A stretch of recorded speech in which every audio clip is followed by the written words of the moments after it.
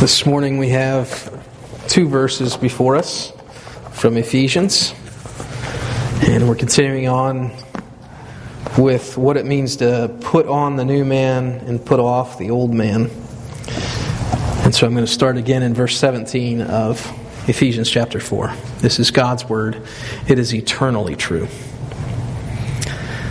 Now this I say and testify in the Lord, that you must no longer walk as the Gentiles do, in the futility of their minds. They are darkened in their understanding, alienated from the life of God because of the ignorance that is in them due to their hardness of heart.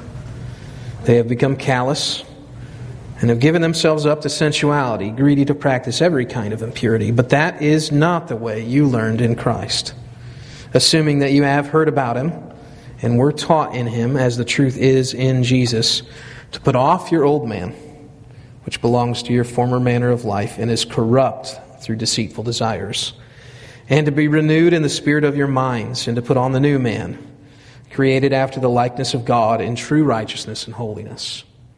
Therefore, having put away falsehood, let each one of you speak the truth with his neighbor, for we are members of one another. Be angry and do not sin.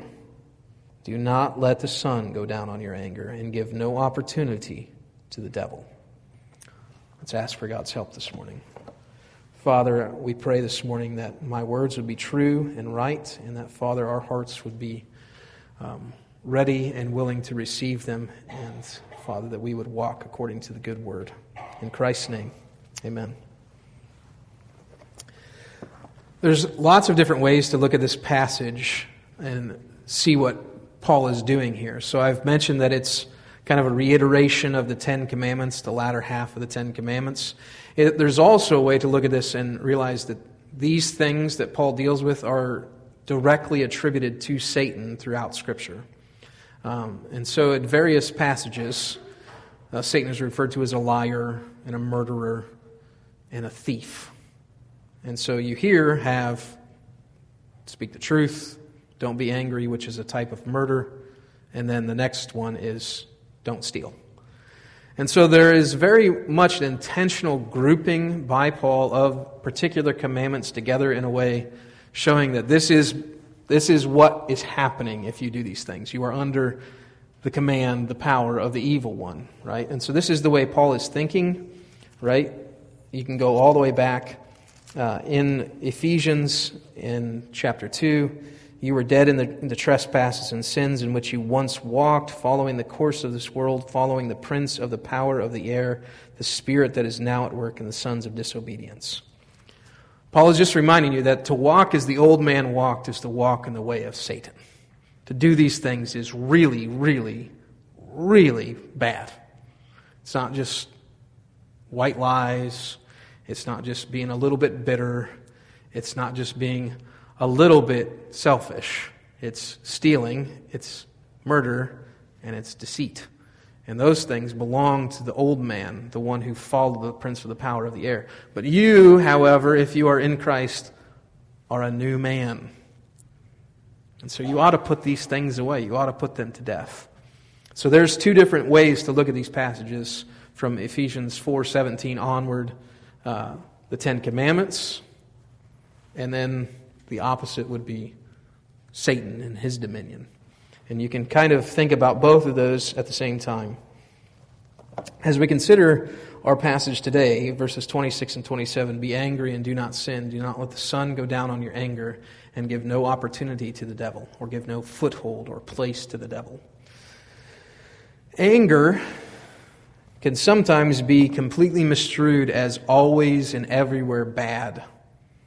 In fact, that is the general consensus, especially today, that it's never, ever, ever appropriate for anyone ever to get upset and to say, that's ridiculous, that's stupid, you ought not do that. In fact, if you do that, you will pay the consequence. We're told that that's an inappropriate thing to say ever to anyone for any reason. And yet anger is sometimes and very often a very good thing.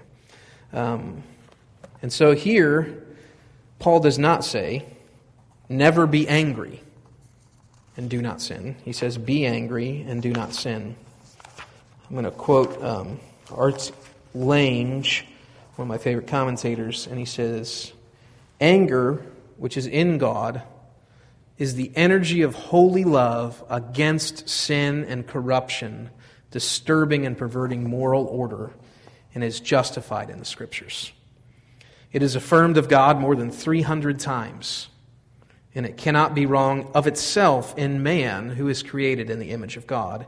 It is rather a witness in the basic idea of active love in the surroundings of an unholy world.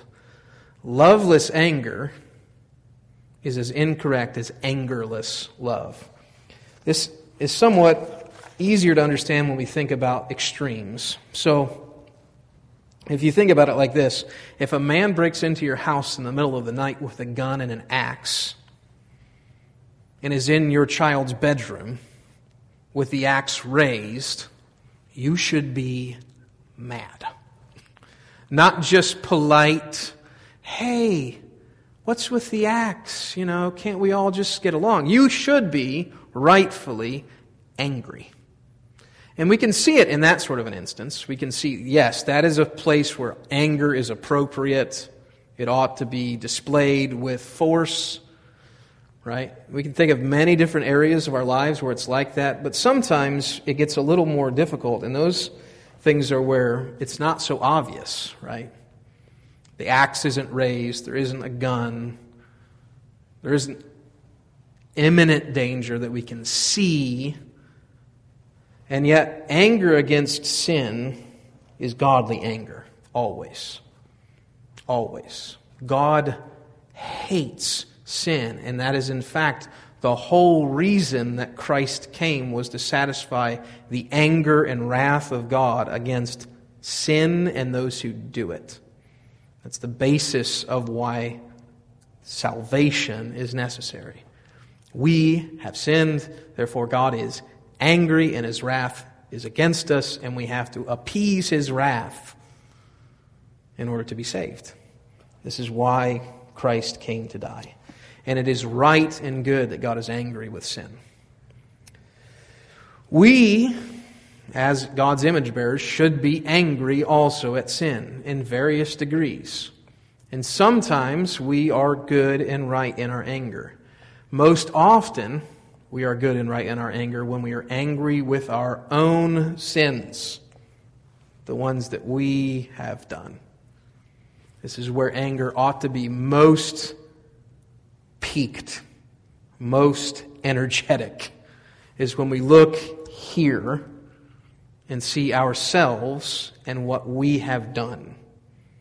That should make us angry at ourselves, that we have done such things against our good God who bought us by His blood. That should make us upset. Anger is also a necessary component to love. You caught that at the end. Loveless anger is antithetical to Christianity, but love has to have a side, which is angry, which is that idea of protection, right? Stopping the man with the axe is done in anger because you love the child sleeping in the bed. That is good anger. And yet, our modern age, and this is not just a modern problem, it is an old problem, going all the way back to the Greek Stoics, coming up through Buddhism and coming up through Hinduism. All of those things, Stoicism, Hinduism, Buddhism, say emotion, like anger, is the bad thing, and so you just suppress it, and then all will be well. You just push it down, and you don't feel it, and then that's good. But that's not what Scripture teaches.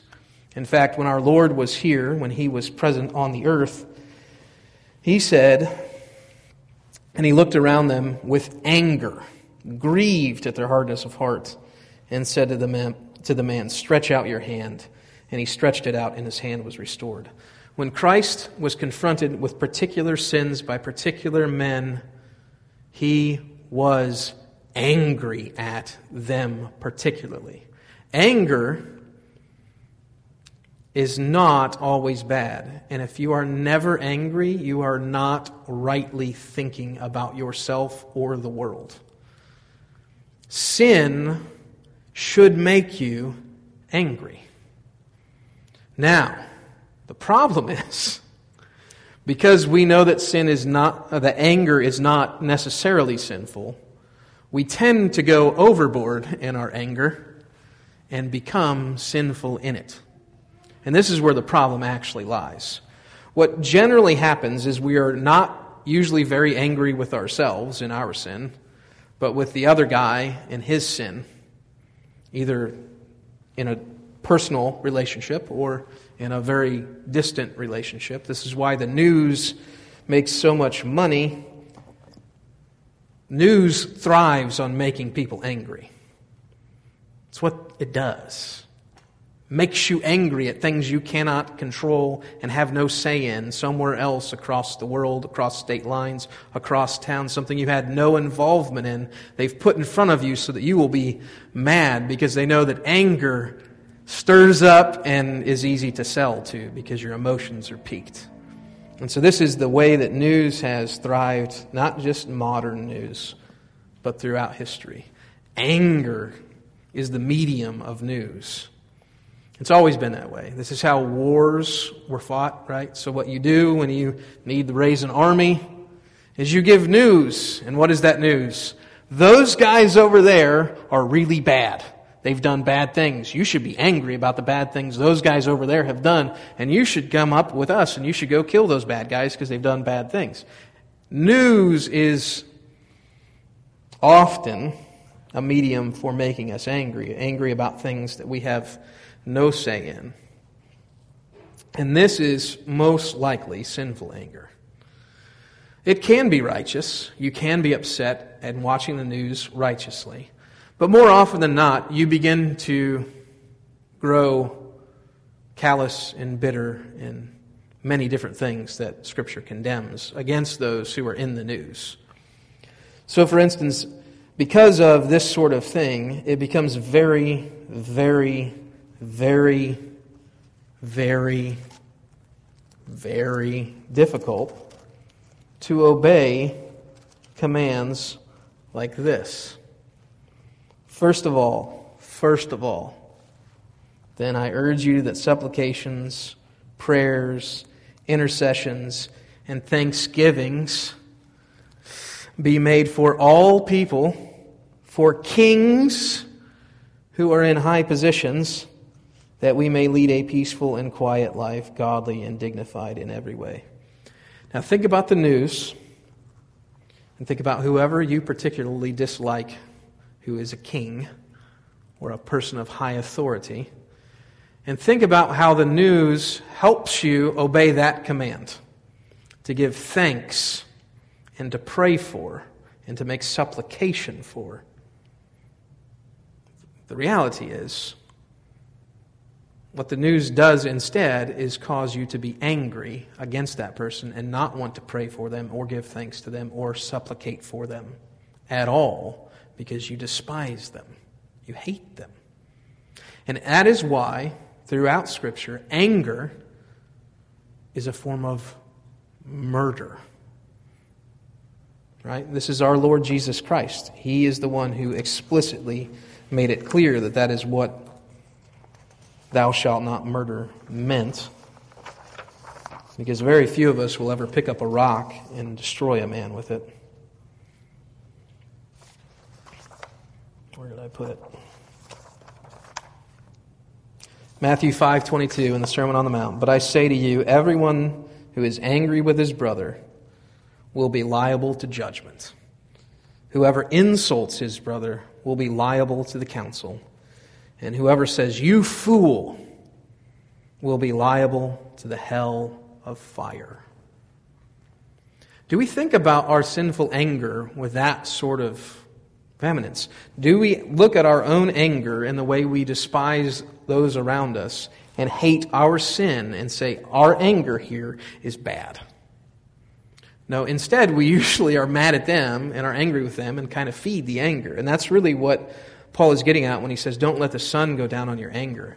Right? He's saying the longer you let anger fester, the longer you let this despisement in your heart for people sit there, the worse it gets. It does not grow better with time. You don't get less bitter over time. If you nurse that anger, it just gets bigger and bigger and bigger and bigger until it explodes, and families are split, and friends are split, and in the case of our text, churches, right? So you remember all of this in the context of brothers and sisters in Christ. Do not speak falsely to one another, but instead tell the truth, for you are members of one another. Be angry and do not sin. Do not give the devil a foothold. This is in the context of a church. This is common in churches. Something happens, you get a little bit angry. Something else happens, you add it to the anger list. Something else happens, you add it to the anger list. Something else happens, and the bitterness, the anger, the resentment, it grows and grows and grows and grows until at once it explodes and everybody gets dirty in the mess, right? This is the way that anger works. It is not friendly to you or to anyone else. It's needlessly against other people. It forgets the fact that we too, I too, you too, are a sinner in need of constant forgiveness from God and other people. Anger at its root is based on the fact that we don't know ourselves very well. That we think the other person's sins are greater than our own all the time. And yet Scripture is very clear that that is a bad way to think. Brothers, this is Galatians 6. If anyone is caught in any transgression, you who are spiritual should restore him in a spirit of gentleness, keeping watch on yourselves, lest you too be tempted. We tend to think when we see particular sins in other people personally or on the news that we would never, ever do those particular things. And then we get a little bit self-righteous, and so our anger becomes justified. We think, I would never do that, therefore it's a particularly bad sin, therefore I can be angry with them in a way that I wouldn't be normally. And that can be anything, right? So, particular things that irritate yours truly, that I have to watch myself on a daily basis about. There's a 4-way stop that I have to go through every single day, no matter which way I leave my house. Okay? If I go south, 4-way stop. If I go north, 4-way stop. Now, I've been driving now for 23 years.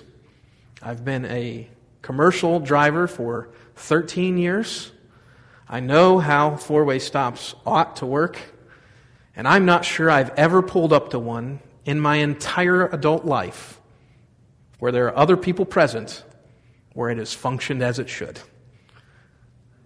And I immediately get angry. That person, no, go ahead. And I'm like, you were there 30 seconds before me. You would already be through the thing. Go! That's what happens. That's what happens. Every time, every day. 7 o'clock in the morning, 7 o'clock at night, doesn't matter. Going from my house, going back to my house, every single day. That's a war that I have to fight every day. And I say that because we can all laugh because it's so ridiculous and we know that nobody should really get that mad at a 4-way stop. But this is the reality that we all face in many different areas in your life. And I don't know all the particulars for you, but I know many of the particulars for me. And they're all just as absurd. Right? The guy who waves you through, is he waving me through to make me mad? No, he is actually trying to be a kind person. And I am immediately irritated that he would do such a thing as to delay my going through a stop sign by 3 seconds. 1 second, half a second, a millisecond. Doesn't matter. I'm mad. This is how anger works. Because I think in my head, I would never use a 4-way stop incorrectly. I would follow the law and things would go smoothly and we could have 500 cars and they would all go through just as quick as you could want. We'd all know exactly what we're doing. And then you know what happens? God, in His funny ways, will humble you when you begin to really have these sorts of angry thoughts. Like He has done it to me at times when I've rolled down the hill into 30th Street and stopped and just went and they get to because I missed the other car at the intersection. and pulled out in front of them. And then I realized I, too, do not use these things correctly and have just as much, more often than not, sin in the moment as this guy. Now, let's pull it back into things that actually matter a little bit more. Is it right to be angry when someone sins against you? Yes. Yes. Where does sin come in, though, with anger? It's the point at which it goes from that person has offended an almighty God and has harmed me or my family in some way, to I am now the judge. I am the avenger. I know the perfect way to deal with this person in this particular instance. And that is the point at which we go from possibly righteous anger to surely sinful anger. When we make the switch from that was wrong and offended both God and man to I know exactly how one ought to be dealt with who does this. And I could be the perfect purveyor of justice in this instance. I know exactly how to do it.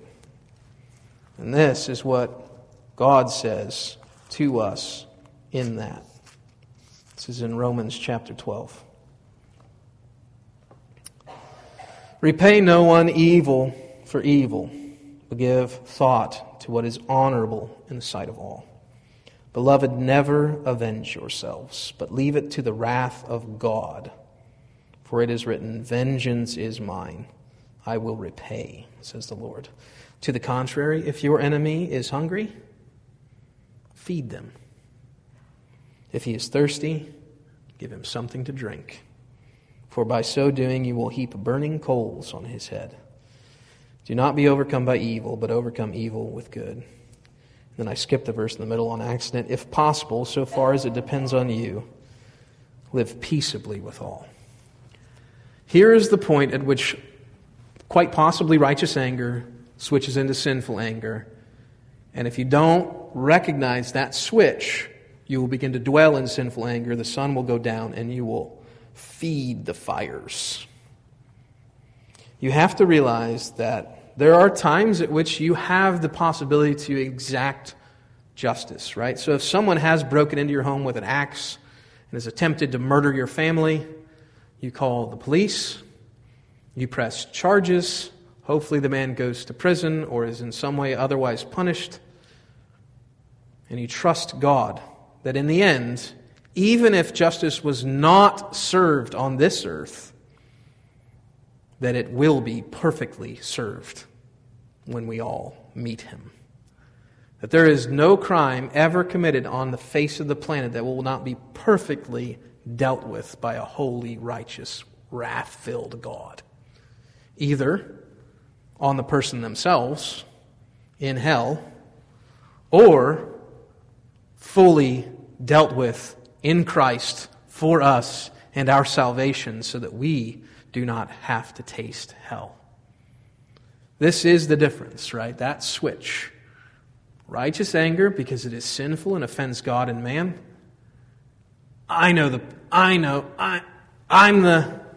That's the point. That's righteous into unrighteous, into sin. And this happens in an instant. Happens when we forget ourselves. And it becomes things like bitterness, disdain. The Apostle John, in his first letter, writes this: we know we have passed out of death into life. It's old man, new man. Old creation, new creation. Out of death into life. We have done it. Because we love the brothers, the church. Whoever does not love abides in death, is in the old man. Everyone who hates his brother is a murderer. And you know that no murderer has eternal life abiding in him. Hates his brother. Hates his brother. Says, you fool. I despise you. This thing, sinful anger, is very dangerous to the body of Christ. Very dangerous to the body of Christ because it gives the devil a foothold. And what does the devil do with any foothold given to him? Well, he takes every bit of it. He has been a murderer, Jesus says, since the beginning. Since the beginning. Well, think back to what Jesus means by the beginning. Did Satan murder Adam and Eve physically? Nope. Cain murdered Abel physically with a rock or a stick or something, or choked him. We don't really know. But he physically did it. Satan did not physically murder Adam and Eve. And yet Jesus says he is a murderer and he has been since the beginning. What does he mean? Satan, knowing the end, knowing what he was actually doing, understanding the consequences of his temptation, murdered Adam and Eve. Murdered them. Because he hated them. He despised them. He wanted to see the relationship between God and man crumpled. This is what happens when anger happens and is not done away with in a way that pleases God. It becomes this all-consuming thing, and destruction is the only answer that it has. And it doesn't matter who is destroyed. It doesn't matter how many people are destroyed. It doesn't matter if they're related to the problem, if they're destroyed. Anger, if it is not kept in check, will destroy the world, and it will murder all of mankind. It is a particularly wicked sin in the church. Particularly wicked. If you jump forward just a few verses, verse 31, let all bitterness and wrath and anger and clamor and slander be put away from you along with all malice. And instead be kind to one another, tender-hearted, forgiving one another as God in Christ forgave you. Tender, forgiving. This is the mark of the Christian. This is the mark of Christ in us. That instead of becoming bitter, we forgive. Instead of holding things against one another, we are glad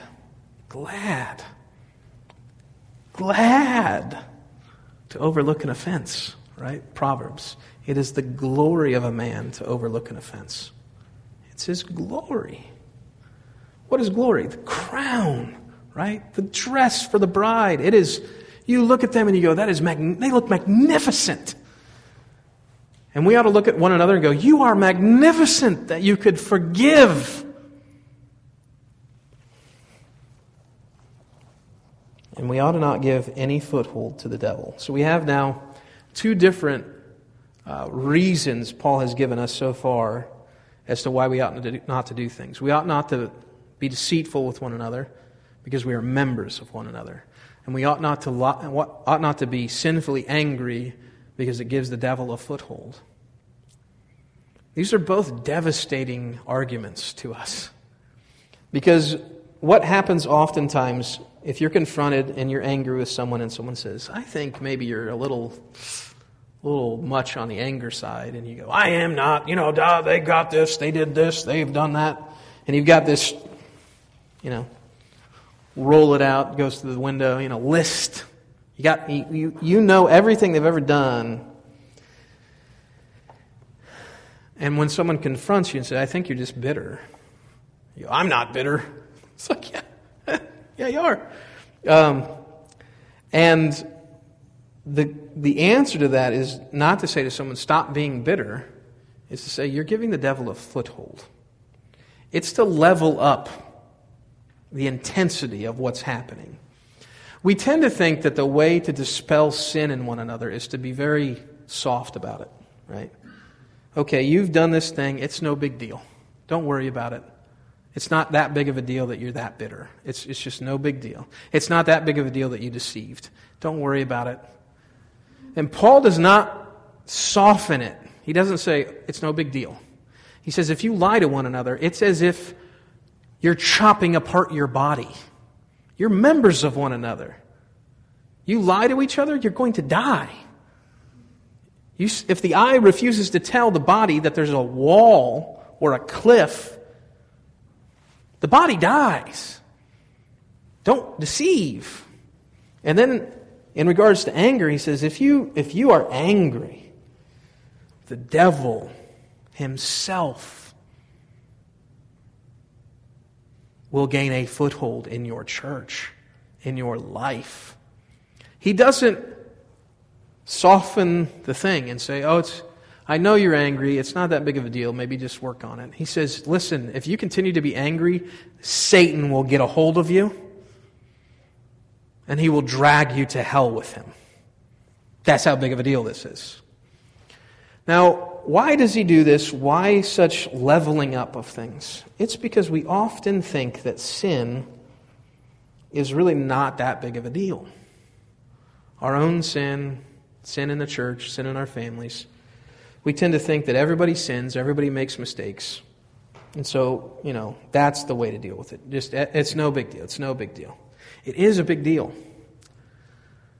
It is a big deal. How do we know it's a big deal? The blood of Christ was necessary to atone for it. Every bitterness, anger, clamor, lie, deceit. Sin, even as a Christian, is a big deal. Think about this. Just for a moment, if you can imagine with me, knowing that Christ has suffered once for all. You knowing that, and you being able to transport yourself back in time when you are at peak anger, sinfully bitter, and you see the blows and the crown and the blood and the death and the stench of Christ. And you go, well, I'm still mad. No, if you're a Christian, it's crippling to your sin to realize it caused the death of the Son of God. And so it is actually more painful and odious to sin as a Christian than it is to sin when you are not. Because you know the stripes that bear your name.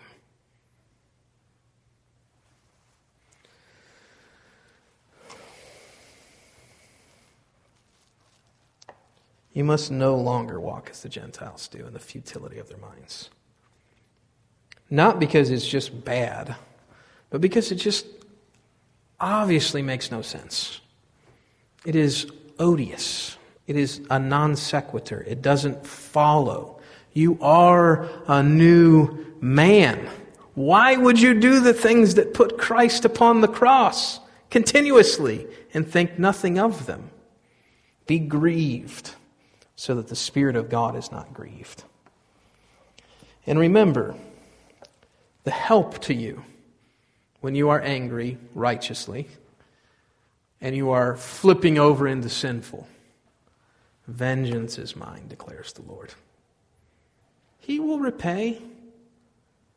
This is the same thing that Christ did when he was on the cross. It says he entrusted himself to the one who judges justly. Knowing that every single whip and scourge and spit and mocking and beating and beard plucking and nail driven and, all of that, every single bit of it, he entrusted himself to the one who judges justly. We too can do the same because we are made like him. He has given us the Spirit which was in him. The Spirit of Christ dwells within us. And so we can also say to those who spurn and mock and scourge, Father, forgive them. They do not know what they do. This is not just our duty as a Christian, it is our joy as a Christian. It adorns the gospel of Jesus Christ when we do this. This is most important in the body of the church, which is the representation of God to the world, that we not be torn apart by anger, that we not be torn apart by deceit, because then we are no different than the world. The light that should be shining is out. It is dark. That's why it is such a sad event when churches are split.